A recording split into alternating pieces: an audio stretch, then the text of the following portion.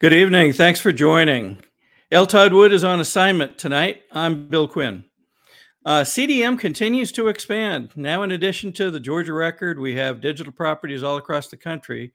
Some of those include the Connecticut Sentinel, the Manhattan, Miami Independent, the Easton Gazette, Armed Forces Press, and new sites coming online in the next weeks. Our global presence now includes Eastern Europe, the Balkans, and the Middle East. So every day, we are working to bring you more timely, more reliable, more relevant information. Please, if we can ask, join us in this fight by subscribing to our no ad subscription. It's right on the front page, and you get access to all our papers with no ads. Every single subscription helps us bring more information to more people in Georgia, in the U.S., and around the world. So thank you for joining if you can.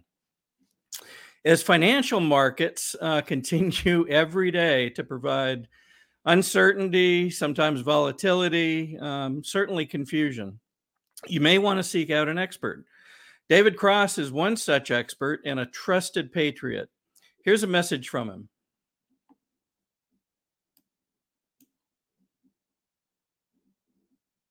This is a special report. Knowing how to invest your money is harder than ever before.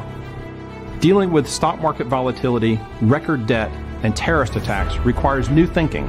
At U.S. Asset Management, we can help you see the world more clearly so that you can move beyond the chaos and invest with confidence.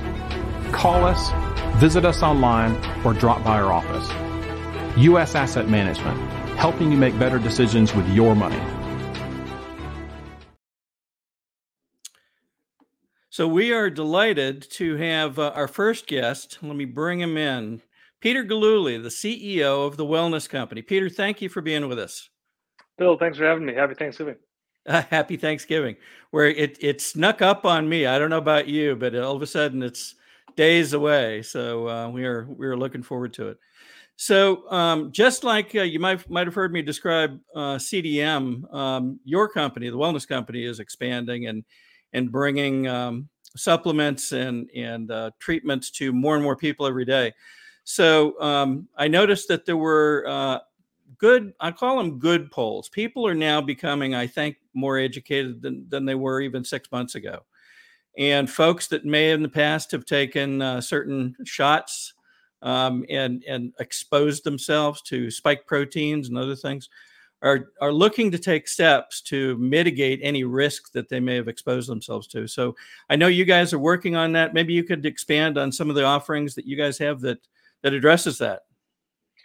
Yeah, thanks, Bill. And for the audience out there, if you don't know the Wellness Company, we're a small independent company that was founded by a group of doctors, including Dr. Peter McCullough, who I'm sure many in your audience know, who were just fed up and frustrated by how many people were abandoned and hurt and left behind by the healthcare system during the COVID-19 pandemic. So under the leadership of our chief medical board, we've designed a full suite of alternative and preventative supplements and telemedicine offerings that we want to bring to Americans everywhere. To your point, Bill, the shot's still here. It's kind of hard to fathom at this point. You turn on, football on a Sunday afternoon, and there's Travis Kelce getting a shot in his arm and smiling on a Pfizer commercial that he got paid $20 million to do, which is just blows my mind. But you play back the tape here since the summer. The CDC first shut down the VAERS system, which was the vaccine injury reporting system. This was after some 10 million Americans reported serious illnesses using the system. And look, that's just Americans who even knew the system existed and got the vaccine. This shot is going to go down in history, Bill, as the deadliest mutation in human history, without a doubt, hands down. So one of the things that we get all the time here at the Wellness Company is, hey, I was tricked or coerced or misled into getting the shot. How can I detox? And that's why we have a product called Spike Support. So this was designed by Dr. Peter McCullough based on his clinical experience treating the vaccine injured. It contains enzymes like nattokinase, which is an enzyme that's been shown to break down spike protein in vitro, as well as other herbal compounds that have been shown to block spike protein from attaching to the cell. And spike protein, for the viewers who may not know, that is the substance that delivers mRNA into your body, either from the COVID-19 infection or from the jab, where it was about 1 billion times more potent than the infection. But we see people that use it also prophylactically, Bill. Shedding is a real concern for many Americans today. It especially affects women. There's been reports and there's journal studies being written right now about menstrual irregularities due to shedding issues that women experience from being in large, crowded public places. And we really recommend spike protein as a daily, or spike support as a daily prophylactic in order to help combat spike protein and its toxic effects on the body. And we've had fantastic results. Yeah. If I understand the spike support product, it helps the body break down the spike proteins and then also helps get them out. Is that right? You're correct. I mean, spike protein is a foreign man-made substance. The body's immune system is not naturally as equipped to combat it as it would be a natural-born virus like your common cold. So this gives your body the tools, the weapons it needs to help combat the effects of excess spike protein in the body. Yeah. And then help your immune system get back to where it really should be. There's been so many. It's kind of funny you brought up the female issues, and there's been quite a number of them from what I understand. But that one is particularly troubling because, as you say, it can be simply from shedding. Shedding, for folks that don't know, is your body can give off. And correct me if I get this wrong, but it can give off particles of the spike protein that can actually be picked up by other people through normal everyday contact. Doesn't take a shot, and so potentially you could be exposed without even knowing it sometimes. I mean, intuitively it makes sense, Bill. Just like germs and viruses and other bugs are transmitted through the aerosol in your breath or sweat and other bodily fluids. The same goes with things like spike protein that are put in your body. And by the way, this isn't a new phenomenon. The concept of vaccine shedding has been studied now for decades with all of the other vaccines. There's now 72 on the childhood vaccine schedule, believe it or not, that are administered to Americans today. It's a well-known phenomenon, a well-documented phenomenon, and it especially affects sensitive populations, which are typically women and children, sadly. Yep. Yeah. Well, exposure too, I would think would be a concern. And here we are, as you said, we're right before Thanksgiving. We're heading into a season where a lot of people travel. They travel across the country. Sometimes they travel outside the country. And I remember from many years of travel myself. You go through an airport with 250,000 of your closest friends, and you get exposed to a lot. You pick up all kinds of things as you're going through that. So this and actually your emergency kit can help with those folks too as they travel, can it? Yeah, that's exactly right, Bill. And the message I would have for the audience at CDM is don't be afraid, right? I mean, go live your life, but be prepared, right? I mean, we all know the next crisis is around the corner, and there's really no excuse for anybody not to be taking their health and their wellness into their own hands, right? I mean, you look at the headlines, and I had to laugh and shake my head, Bill. The CDC director, did you see the recommendations for Thanksgiving dinner this year? Oh gosh, I can only imagine. I hadn't seen it, but the comedy is approaching. Here we go. Ready? Social distance. Wear a mask when you can, and try to eat outside if possible. Oh, God. I mean, they can't back down at this point, Bill, from these recommendations because that'll prove that everything that they've done so far was a fraud. So as we kind of go into Thanksgiving here together, let's just take some common sense approaches, right? So keep your immune system strong. It goes without saying, everyone should be doing that anyway. But also be prepared in case something goes wrong. A lot of people haven't gone home in many years. I'm willing to bet a lot of Americans' hometowns have changed, sadly. One thing that we've been kind of witnessing a lot at the wellness company was this concept of pharmacy deserts. So currently, over 40% of Americans live over 10 miles away from the nearest pharmacy, which is kind of mind-blowing in this day and age. But in fact, it's actually been getting worse, not better lately.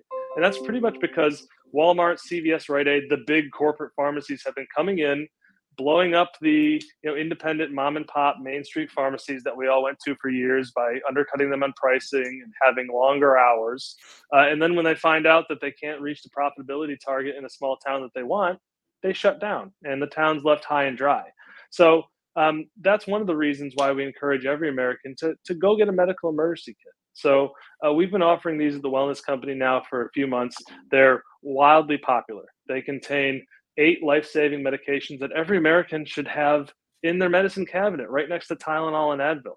Things that like amoxicillin, ivermectin, Z-Pak.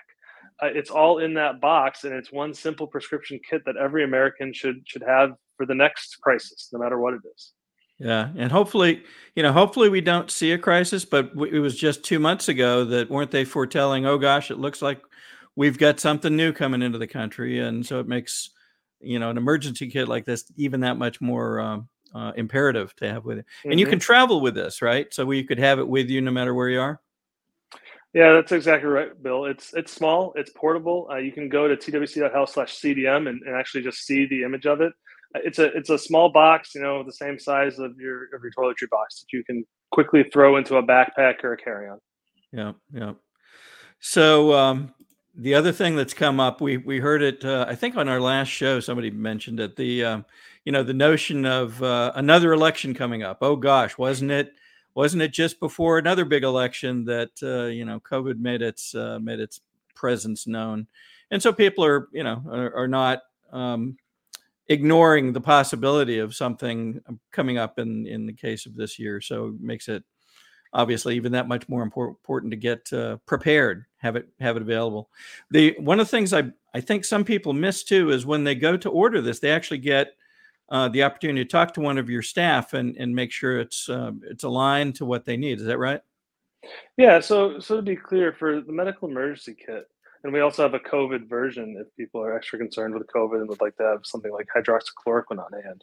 But for the medical emergency kit and all of our emergency kits, they are a prescription product. You're never going to find this in your local drugstore, in your local supermarket. So you simply purchase as you would any online purchase. And then after you're done, you'll see a big button there that says complete the questionnaire.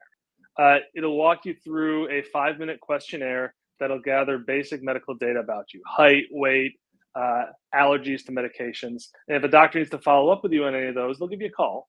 But if everything checks out, they should approve your script and have the medical emergency kit sent to your door.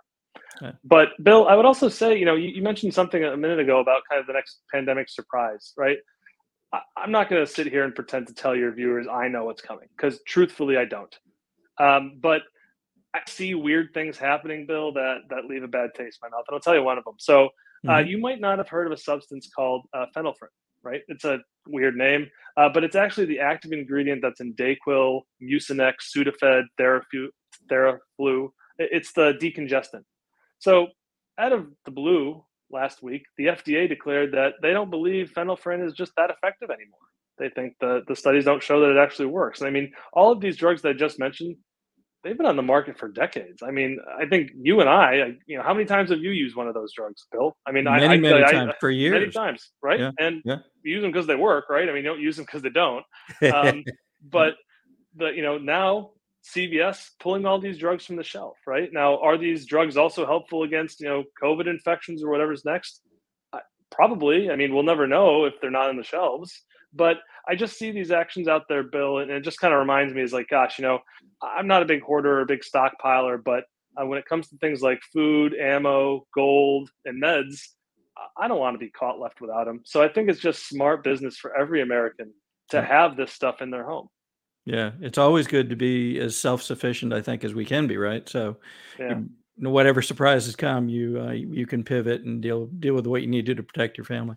So exactly. One other thing I wanted to make sure we talked about, the emergency kit is really aligned to be for one person. As you say, you submit things like weight and so forth. So if you have other folks in the family, you should consider having them for each individual so they're aligned properly. Is that fair? Yeah, that's correct. They're prescribed per individual, and the prescription needs to be written in the name of the individual that purchases it. Yep. If you would like to give one to your family member this Christmas, we do offer gift cards. If you would like to gift it to somebody else, that's the way I would go about doing it. Oh, that's great. So we talked a little bit about the expansion of the Wellness Company and the acceptance across the market. Dr. Drew Pinsky joined your organization, I understand, recently, and I thought that was fascinating. He was well known across the country as is Dr. McCullough and the other folks that are with you. But I thought you might want to comment on how that came about and a little bit about Dr. Drew joining. Yeah, it's a great question. And we're truly honored to have Dr. Drew on the team. Dr. Drew has been a fixture of television media for decades. I mean, since he was on Loveline with Adam Carolla in the 90s, right? But believe it or not, I don't think a lot of people realize this about Dr. Drew. He's not just some media personality. He's a practicing doctor. He still sees patients every single day. He has a clinic. So Dr. Drew, really over the past few years has just kind of witnessed, like the other doctors that kind of lead our chief medical board alongside Drew now, this pretty landslide shift in how the medical system treats doctors. I mean, the old world used to place the doctor-patient relationship in sort of a sacred altar, right? And that's just not the case anymore. Doctors are employees, sadly, of hospitals, and they don't have the autonomy to choose what's necessarily best for the patient. They need to choose what insurance code is best for the patient, what standard of care, what canned response they need to be giving that's going to maximize hospital profits. And by the way, they can't leave the hospital because they leave medical school with $500,000 of debt, so they need to work to pay that off. And if they go against something that the FDA says, like we saw back during COVID, they'll get deboarded. And it kind of hit Drew pretty hard at home, because he said, look, everything that I was taught, it's kind of been trampled on now by all these special interests and these big powerful corporations and government agencies. So Dr. Drew joined the wellness company because he really wants to put the control back in the hands of the patient.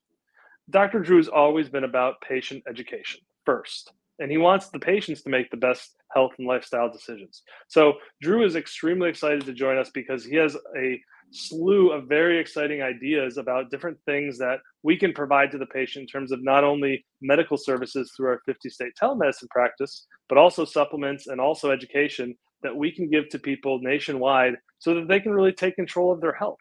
Because at the end of the day, we don't want you to wait to be sick. We want you to be practicing preventative care so you don't get sick in the first place. And that's what it's all about. That sounds like the perfect goals. One more time, let's take one last look at the Spike support, and maybe tell people how they can find all the different things that the Wellness Company has available. Yeah, thanks, Bill, for the plug. twc.health, not .com, twc.health/CDM. You can use promo code CDM there that you see on the screen for 10% off your order. You can browse the website. We have about 25 different supplements designed by our chief medical team. Everything from Spike Sport you see on the screen to a wonderful melatonin-free sleep formula to a blood sugar control formula. Very popular, great stuff. I really encourage all Americans to take a good hard look at getting on a supplement regime because of the malnutritions that run rampant through modern diets. It's the vitamin deficiencies are truly startling. And look, if you would like to be prepared this holiday season, you can go to the homepage there and you'll see the medical kits right there on the homepage. Go take a look at them. I really think it's a worthwhile investment for everybody to make in their future to stay safe and well. Yeah. As you were speaking, it struck me that, the company has the perfect name. It's not just for addressing illness, but also making sure that you are as well as as full of health as you can be through the supplements and so forth that you guys offer. So thank you. Thanks for being with us. I bet we're going to have the chance to catch up again sometime during the holidays, see how things are going, and let's hope we don't have a surprise to talk about. But if we do, I'm confident we'll get the straight from you guys. So thank you so much, and best to the team. Thank you for joining us. Thank you, Bill. God bless.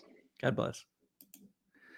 All right. Well, that was a great visit. So again, Wellness Company has wonderful products, and I'm sure that many of our listeners and viewers will want to investigate that at their site, twc.health. So as we go on this evening, one of the other areas to talk about is where are we getting our nutrition? Are we sure that it's the right kind of food? Is it protected from intrusion of things like mRNA and other things? Family Beef Box is a wonderful provider.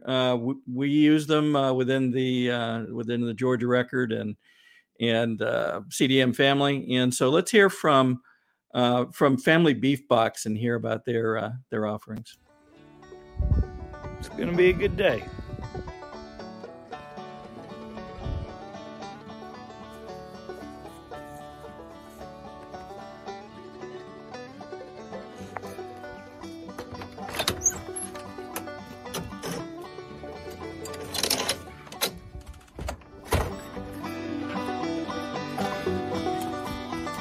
Morning, baby.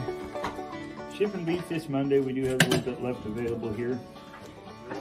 Check us out, familyfarmbeefbox.com. Thanks. Have a good day.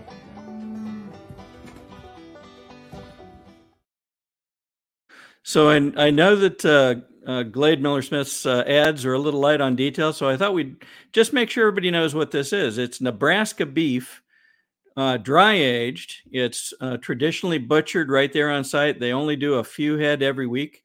And he does not allow any mRNA vaccines or anything else to touch those cows. So delicious, fun, so that when you order this, you get exactly the types of cuts that you wish. You can specify various types of cuts, and just a wonderful, wonderful family and a wonderful provider. So one more time, Family Farm Beef Box. So earlier this week, Todd Wood had the chance to catch up with General Michael Flynn. And so we wanted to share that this evening and hear about General Flynn's impressions of what's going on in the world, some of the conflicts and some of the dynamics that are playing out. So here is Todd and General Flynn. Welcome back to Information Operation. We're proud to have General Michael Flynn with us today, and he's going to discuss, at our request, some geopolitical 30,000-foot views of what's happening around the world, because a lot of it is very confusing. Welcome to the show, sir. Appreciate it, Todd. It's great to see you again, and appreciate everything that you are out there talking about these days, especially the audience that you have, on this kind of a Veterans Week, Veterans Month, maybe. Yeah. Coming into Veterans Day, there's a lot going on in the world. And anybody that served our country or continues to serve our country, and particularly in the military, I'm always honored to talk to that kind of a group of people. Well, thank you very much, and I'm sure you'll be well received. So, look, there's a lot of confusion going on. Ukraine was, in my opinion, pushed for the wrong reasons. The U.S. military seems to be fighting to the last Ukrainian in Ukraine, and now the chickens are coming home to roost. A lot of I think the average age of the Ukrainian soldiers now is 43. I was told this morning they're pulling people below 18 to go into the ranks because there's just not that many people left to fight. And then you have what's happening in Gaza, which to me is interesting and needs to be delved into exactly how it started. What are your thoughts on this overall general situation we find ourselves in? Well, God, where do you start? The Ukrainian, so the European problem goes back to the collapse of the Soviet Union and the end of the Cold War, and the conversation and, frankly, the decision making done by, I think it was Thatcher, Bush, Gorbachev, and Mitterrand, I think, or maybe it was I forget the German chancellor at the time, 1992, I believe. Maybe Kohl. I don't remember. Huh? Yeah. Maybe Kohl. Yeah, it may be Kohl. Yeah. At the time, they agreed that there would not be any further expansion of NATO. And there was also some talk about potentially Russia becoming part of that alliance, maybe not necessarily a direct partner, but certainly, to have some sort of partnership role. And in fact, the United States of America, because I participated in these things, we had this thing called Partners for Peace, right? Which were exchanges of military to military exchanges. We had, the 82nd Airborne Division doing airborne operations over in Ukraine. We had all kinds of, sort of things that we called peace dividends, right? And now here we are, fast forward, whatever that is now, 30 something years later. And we're at the tail end of what is a continuing losing war. Okay, so the war in Ukraine didn't start a couple of years ago. The war in Ukraine, really, if you really want to put a fine point on it, it started at the end of the Cold War. Okay, with the incursion. I think at that time we had probably 16 countries in NATO, and now we have I don't even know what the number is today. It's probably 27, 28 maybe. Yeah, I think. And you're now abutting up. You're now abutting up to the Russian Federation. So decisions that were made by nations, by leaders of nations at that time in the early 90s, have all been violated. Okay, that's number one. Number two, in 2014, right after the Sochi Olympics, the Russians attacked, while President Obama was the president, the Russians attacked the two eastern Donbasses in Crimea because they saw enormous weakness in the United States of America. We were so tied down in places like Afghanistan, Iraq, and elsewhere on the global war on terror, and we were not succeeding in those at all at that time. So Russia and under Putin took the advantage to jump into those two eastern Donbasses and Crimea, and then all of a sudden you have a guy like Trump comes on the scene. He's able to okay, we're not going to continue with this. We're going to show some strength here, and he did some things that showed that there was a consequence for an action. And he did it not necessarily in Eastern Europe, but he did it in other parts of the world where when he demonstrated that there was a consequence for a negative behavior, that makes the world leaders take a step back. And now we come back into another administration. Another administration immediately demonstrates weakness, not just with the surrender and retreat in Afghanistan, going on 2.5 years now, almost 2.5 years, right? August, right. I guess it was 2 years. So the amount of weakness that we have demonstrated, that's why we have the problems that we have in Ukraine. Now, the war in Ukraine, I've been talking about this from the beginning, even in 2014, where some of the issues I got into while I was still in uniform at the Defense Intelligence Agency. This is a loser, and it's always been a loser. And unless we want to go to a World War, III in Europe, it has been a loser from the beginning. And we have been saying that. There have been those of us that have been standing our ground and saying that. And guess what? Guess what, Todd? It's a loser. Right. It's a total loser. We have spent enormous resources that we don't have. We don't, the Ukrainian military and the Ukrainian political leadership, they're frankly fascists. They've shut down all journalists, all the independent journalists over there. They've shut down the churches, and they're basically fighting a what I would say is a sort of a strategic defense, if you want to put a military term on it. That has been a loser from the beginning. There has been no victories by the Ukrainian military from the beginning, and Russia has been able to maintain essentially what Putin stated at the very beginning in a couple of years ago, where he said this is a war of limited objectives. And those limited objectives were to basically hold on to what he had and to demonstrate that we are not going to put up with this guy named Zelensky. Now, all that said, I think one of the things that we're going to find out, I actually think that we're going to find out that Putin and Zelensky have been working together. Now, this is total speculation.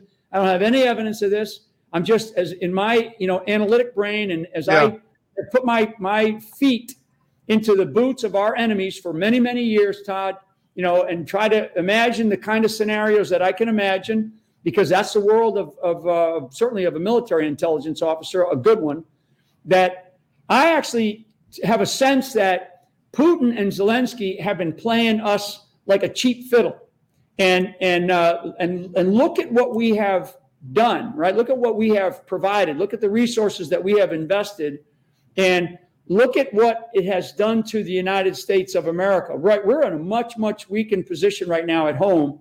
Probably the weakest position we have been in, and definitely in my lifetime. And I think historically, I can't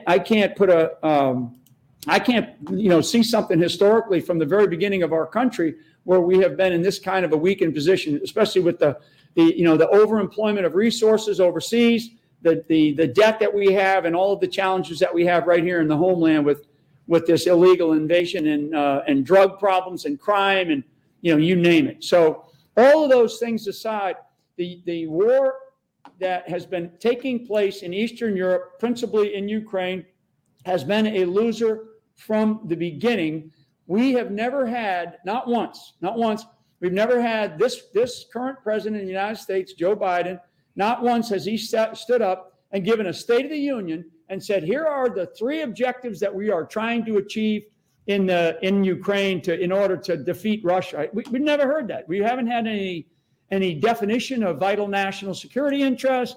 We've never really had any clearly articulated objectives outlined as to what it is that we, and I mean clear objectives. I mean objectives that are achievable, winnable, and have some sort of end game, have some sort of end state, right? We've never had that.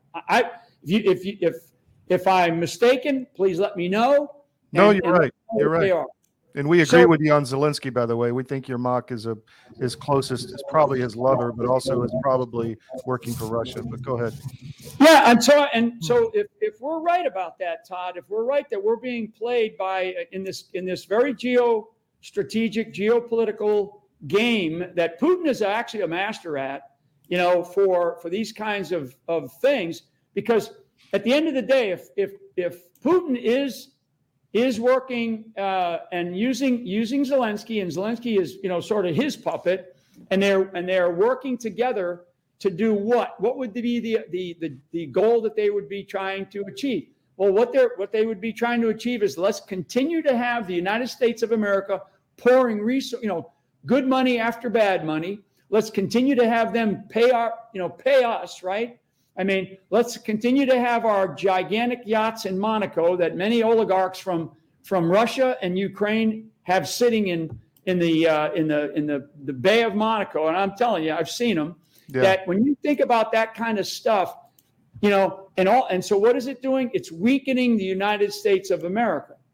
Because now let's jump from there, Todd, and let's go to the Middle East, right? Because now we're back in the Middle East, in a different way, with a different nature. The nature of this war is vastly different than the nature of the war that we had in Afghanistan or Iraq. Okay, totally different. And you have to always be very clear on what's the true nature of the war that you're in. You have to clearly define the various adversaries.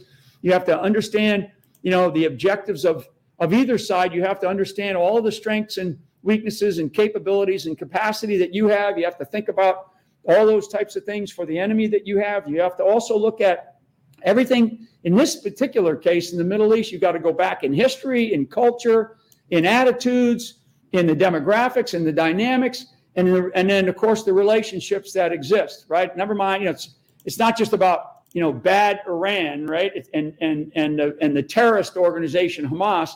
There's a lot of things that have been playing out for many, many years. And frankly, I don't think that the Palestinian problem is Israelis' problem, is a Jewish problem. I think the Palestinian problem should be an Arab problem. I think the Palestinian problem ought to be Egypt's problem. It ought to be the Kingdom of Saudi Arabia. It ought to be the Emir of Oman, the Emir of the UAE, Qatar, Yemen, et cetera, et cetera.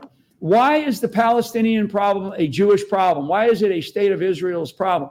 It should not be. The reason it is that way is because it is the one thing that the rest of the Arab world loves to have as kind of a throw some fuel on that fire. Let's keep pissing off the Israelis to the degree that we are, right? And now though, what has occurred and what we see, and this is because I do want to talk about the idea of having an objective of survival versus having an objective that is unimaginable to most Americans, which is an objective of this idea of, I'll just use the word religiosity, right? The idea of what radicalized Islamist ideology can actually portend for a military goal and a military objective. So what we're looking at now is we're looking at the nature of an enemy. It's not just Hamas, some terrorist group, right?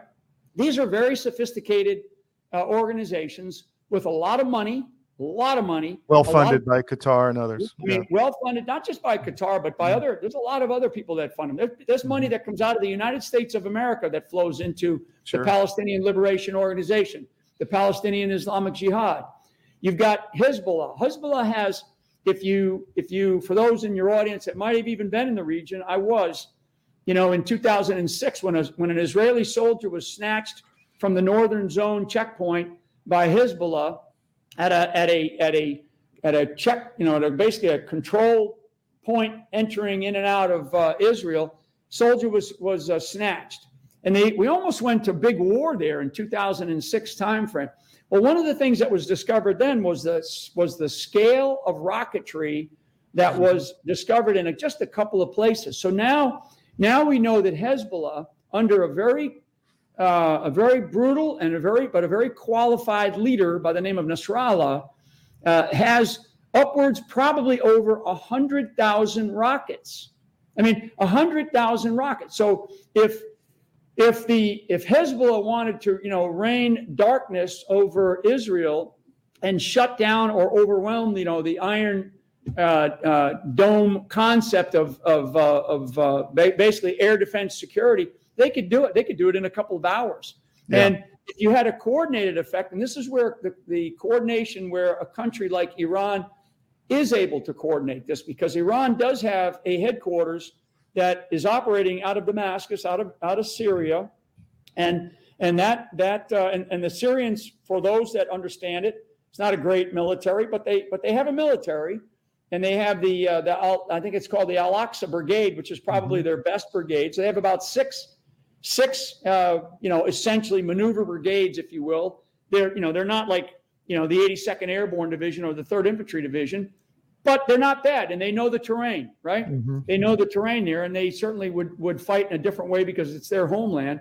So now you've got Hezbollah, you've got Hamas, you've got a couple of other organizations. You have these elements in Syria. You have a command and control element that is a Iranian-backed command and control element. You have leaders that are very, very well equipped with experience and knowledge.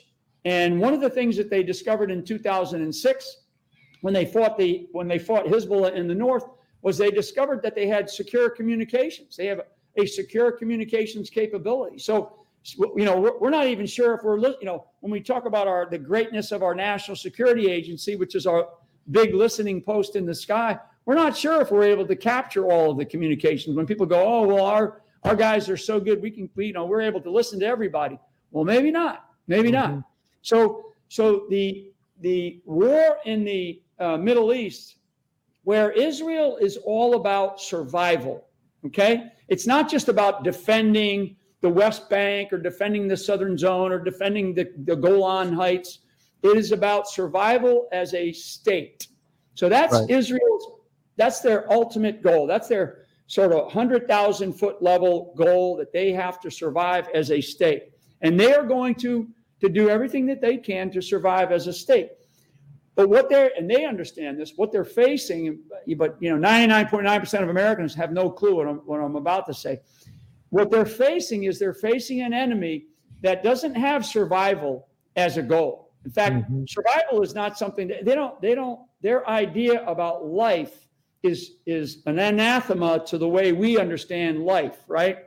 The consciousness that we have as Americans, never mind what the Israelis think. So we're talking about an enemy that sees death as a path to a different life. I mean, you're talking about an enemy, I always say, what would possess somebody to strap on a suicide bomb around their, suicide vest around themselves, and knowing that, it doesn't even take the cell phone or the clacker that they got to have the thing blow up. It could just blow up because they're so damn sensitive. So what kind of a mentality allows that? What kind of a mentality goes and brutalizes babies, children, beheads people? Nobody, Todd, is on tourist trips in Gaza or in Lebanon or in Damascus. People go on tourist trips all the time in Israel. Why? Because it's a democracy. It's a peaceful place. They want to have people come and visit the Holy Land, etc. And you do. If a guy like me or a guy like you went down into Gaza to go on, I want to go on a tourist trip down to the Gaza Strip, right? And I started walking down, Main Street, Gaza. you wouldn't make it out of there alive. You'd be, you're the proverbial infidel. So the mindset of the two opposing sides in this case are completely different. And that means that the objectives and the use of force and the use of power have to be completely thought about differently.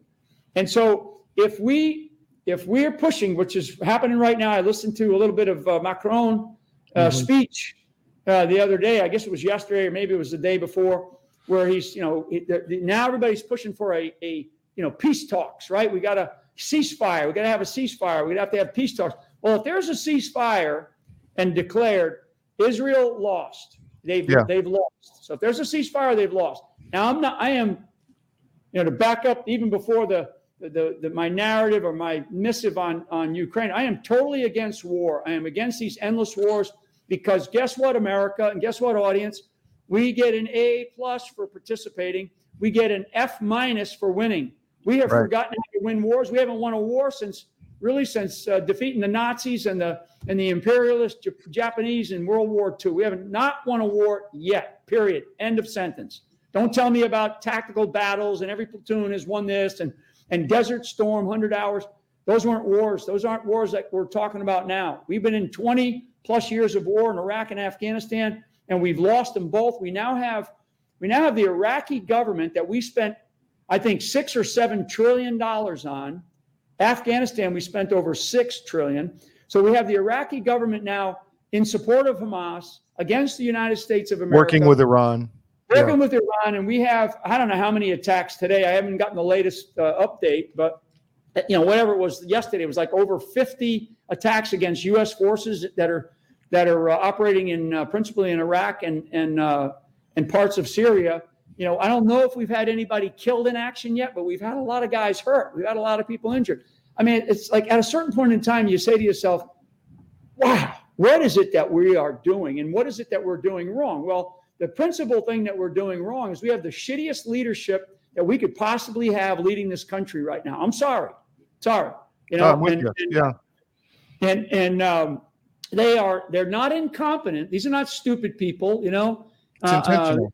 These are people that have, well educated, with all of their Ivy League, frankly, their Ivy League degrees that they can take. And as far as I'm concerned, they're nothing better than whatever you can find in the circular file these days, because of all the things that we're learning about the Ivy League and the nonsense that's going on in those schools. But we're talking about people in our State Department and our Department of Defense, frankly, in the National Security Council, in our intelligence community, who are actually more pro-Hamas and more pro-Palestine than they are pro-Israel. Okay, now I've been back and forth with a lot of Jewish friends in this country, in America, and you have to ask yourself, because there is a disconnect between the Jewish community in America, because there is a lot of the Jewish community. There's a fair number of the Jewish community in this country that is pro-left, yes, pro-Democrat, right? And they're sort of pro-woke corporate world, right? Yeah. All that.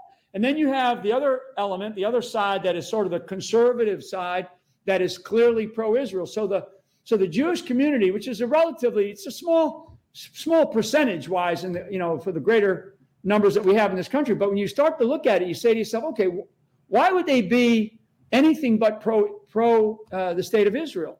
Why would they not be for the survival of the state of Israel? And it's, so there's this, I don't know, it's a form of, and what the right word is, like dyslexia or something that's in this country right now, particularly in that demographic. And I think that the country suffers from because of that, because many of them are in places like in the White House, in our diplomatic corps, in our military, that have influence and decision-making influence for sure. And so when I think about what's happening globally, because we haven't even really talked, I don't think I even said China once yet, and China's the bigger problem. China's the bigger sort of bear in the room, so to speak. But when we are making the decisions that we're making, if the decision is to go to a ceasefire, which would, clearly maybe stop the bloodshed, Israel loses, and Israel will find itself in a much more difficult place if they go to a ceasefire. Although I guess, and I've seen in the last 24, 48 hours, there are now anti-Netanyahu rallies in Israel. And that's not a good sign. It's not a good sign, because if the outcome is Israel loses, then that's not good for the greater good of humanity globally. I'll leave it at that, because there's second, third, fourth order effects that will play out if they in fact suffer a major loss, a major defeat. Let me ask you this on Netanyahu. I mean, he's a questionable figure, and I think you have to, in my opinion, bifurcate Netanyahu and Israel, because he's made some, I think, poor decisions on the vaccine issue, on supporting President Trump, and this recent security incident on the 7th, really doesn't make any sense to me. And so I think he has to bear some responsibility for that. When he does that is up in the air, but I don't think that was a natural, just an accidental breach with, bulldozers and hours and hours and hours of preparation and movement into that area, and they didn't see that. What are your thoughts on that? Yeah, well, I was asked, what happened on the 7th, right? So that later that day, a couple hours after, I went on with another show, and I said at that time, and it was speculation, and it's still a bit speculative on my part.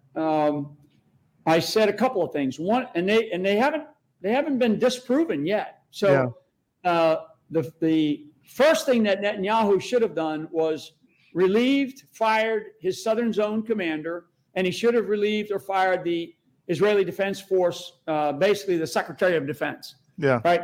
The IDF chief. He should have fired them both immediately, and whoever was the seconds, bring them up, because that breach of their security. And I have been in the towers on the Gaza.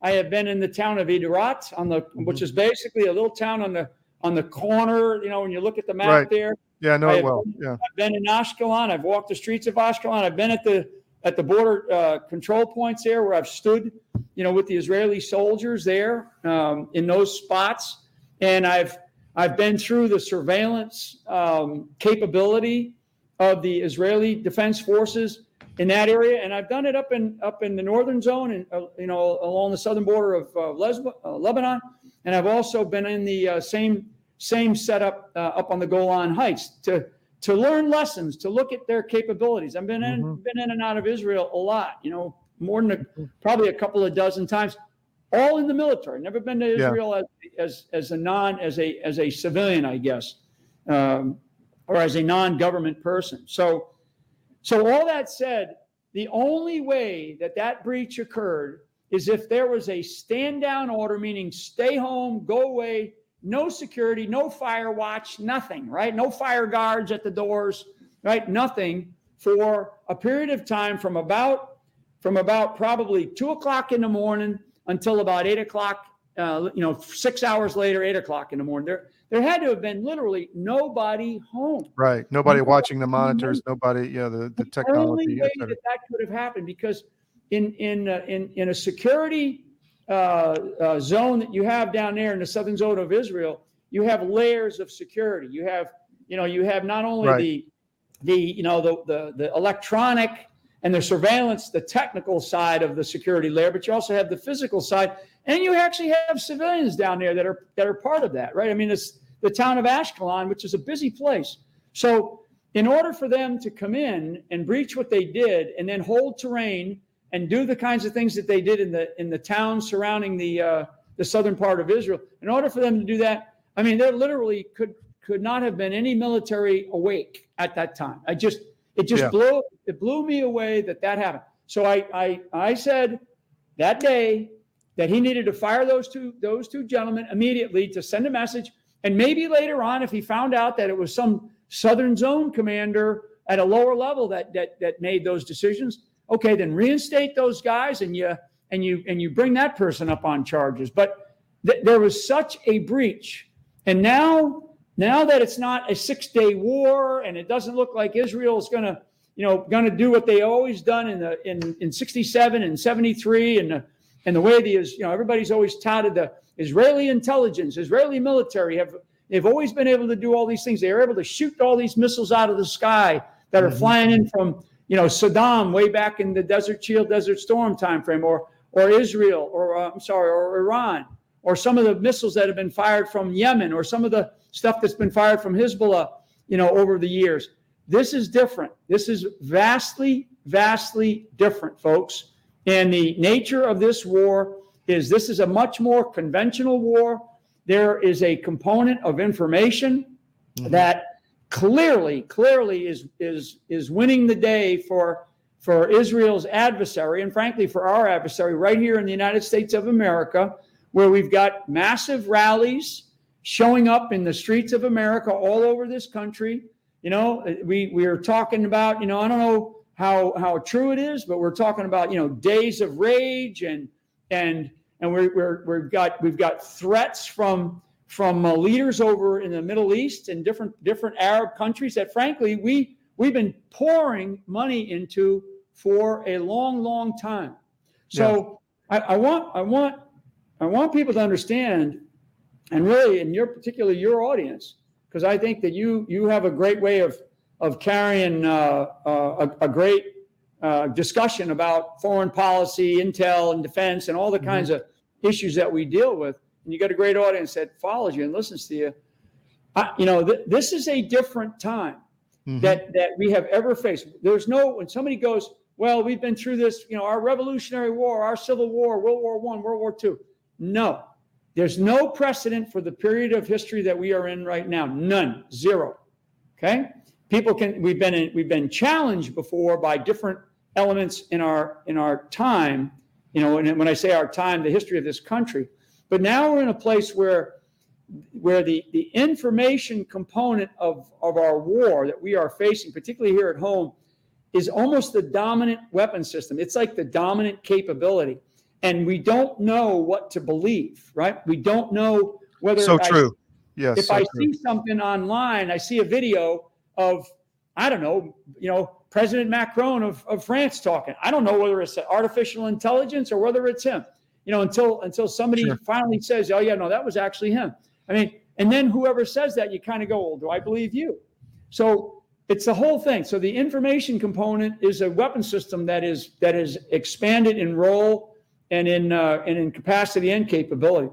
The use of physical weapons to be able to do the things that they need to do in order to dominate physically, the state of Israel, which is something where if I was on their side, if I was on the adversary side, right? So again, you're hearing from a guy that always had to put my feet into the boots of our enemies as I briefed our operators on what they should expect, most likely, most probable, most dangerous courses of action, and this is the way that I think.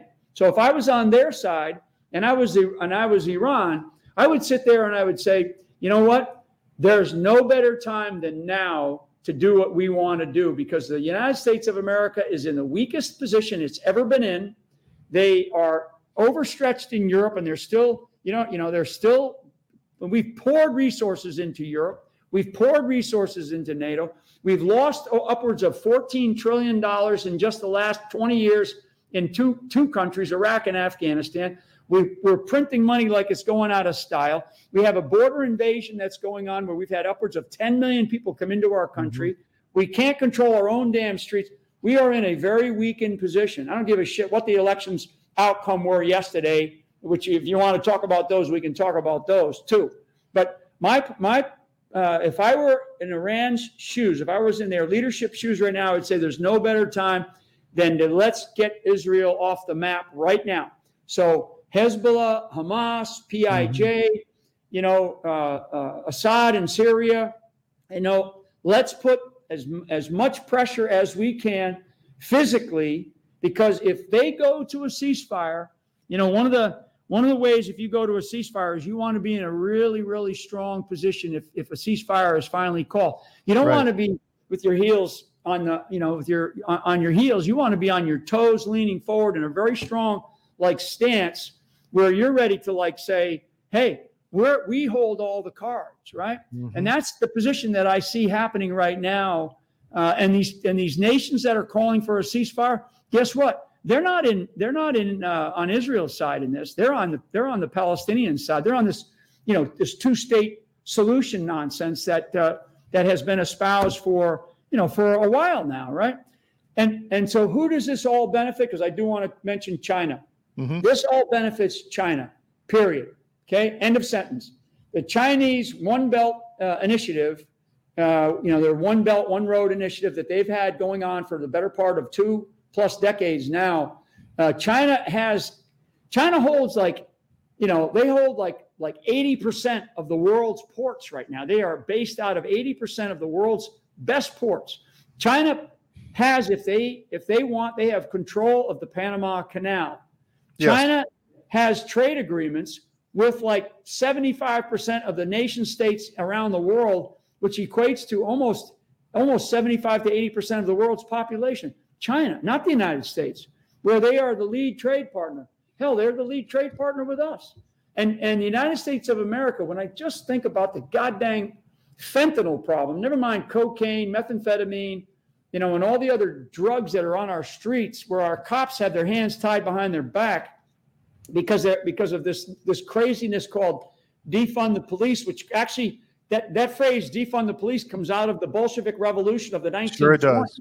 Again, Mao before that or after that. They're talking about in the last year, just in the last year, we've got close to 200,000 killed in action on the streets of America from fentanyl alone. Killed in action, not wounded, not debilitated, killed in action, almost 200,000 in just the last year alone because of Chinese produced and imported through the Mexican drug cartel, and imported into this country through all these illegals. So chemical weapons. Yeah.